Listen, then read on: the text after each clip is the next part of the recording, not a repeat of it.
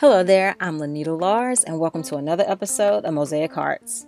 As you can probably tell, there have been some pretty extended breaks in between my posts, and there's a reason for that.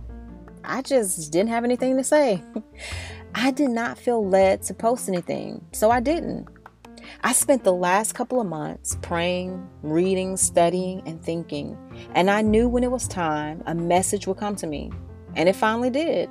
In fact, my no message became my message for today. You see, my goal was to post a podcast every other week, but honestly, it just didn't work out that way. But one thing I didn't do is stress about it. Back in the day, I probably would have been having many freakouts left and right because things weren't coming together when I wanted them to. But what does that do? All it does is steal my peace and joy for the moment. And I realize I am so tired of losing my peace over things that I have no control over. It's exhausting to have an emotional reaction to everything and everybody. And y'all, the fact that this is coming out of my mouth is truly a miracle because most of my life I've been a control freak. And it has been a chaotic storm of worrying, stressing, fretting, panicking, and anxiety. And when I say most of my life, I absolutely mean it. Because I can remember having stomach aches in elementary school because I was so nervous and anxious all the time. My conclusion is that I'm tired. Yep, tired. T-I-E-D. Too tired to include the R. I'm tired of trying to fix everything. I'm tired of trying to figure everything out. I'm tired of trying to understand everyone and why they do what they do. And I'm really tired of being overly critical of myself all the time. I'm so over it. My simple conclusion is this: I am not God. And that takes this huge weight off my shoulder of thinking that if it's to be, then it's all up to me. Well, you can have that. Yes, I'm called to do my part in this life, but I must leave the rest to Him. I don't know about anyone else, but I need the Lord.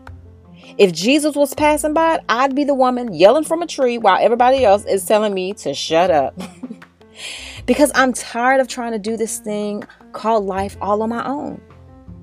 As a child, my grandmother taught us the 23rd Psalm, which starts off as saying that the Lord is my shepherd, I shall not want. He makes me to lie down in green pastures. He leads me beside the still waters. He restores my soul. And He leads me in the paths of righteousness for His name's sake. Well, I would quote that scripture, but that was not me. For years, I think I had my own staff posing as my own shepherd, costume and all, trying to run things. That's why I was always so miserable and stressed all the time, because I had no clue what I was doing and where I was going. I led myself into a chaotic mess because I wasn't truly surrendered. When I left my career 4 years ago, I thought it was because I was getting ready to step into a new amazing assignment. Well, it was another assignment, but it just wasn't what I thought it was. You see, the Lord had to teach me to rest in Him, to trust in Him, to believe in Him, to follow Him. And I really had to because I didn't have a job and I had to truly be led by God. My assignment was that I had to learn how to allow the Lord to become my shepherd. And here's the thing. I've been on a 4-year journey, and the truth be told, my challenging circumstances haven't changed much. But what has changed is my response to my circumstances. Life is still happening. There are still dark and foggy moments, but what is remarkably different is in spite of everything going on, I still have peace. And now I can say that yea, though I walk through the valley of the shadow of death, I will fear no evil, for you are with me. Your rod and your staff, they comfort me. You see, now I can say that scripture and mean it. We sometimes want God to fix our circumstances and take us out of the valley and change everything around us.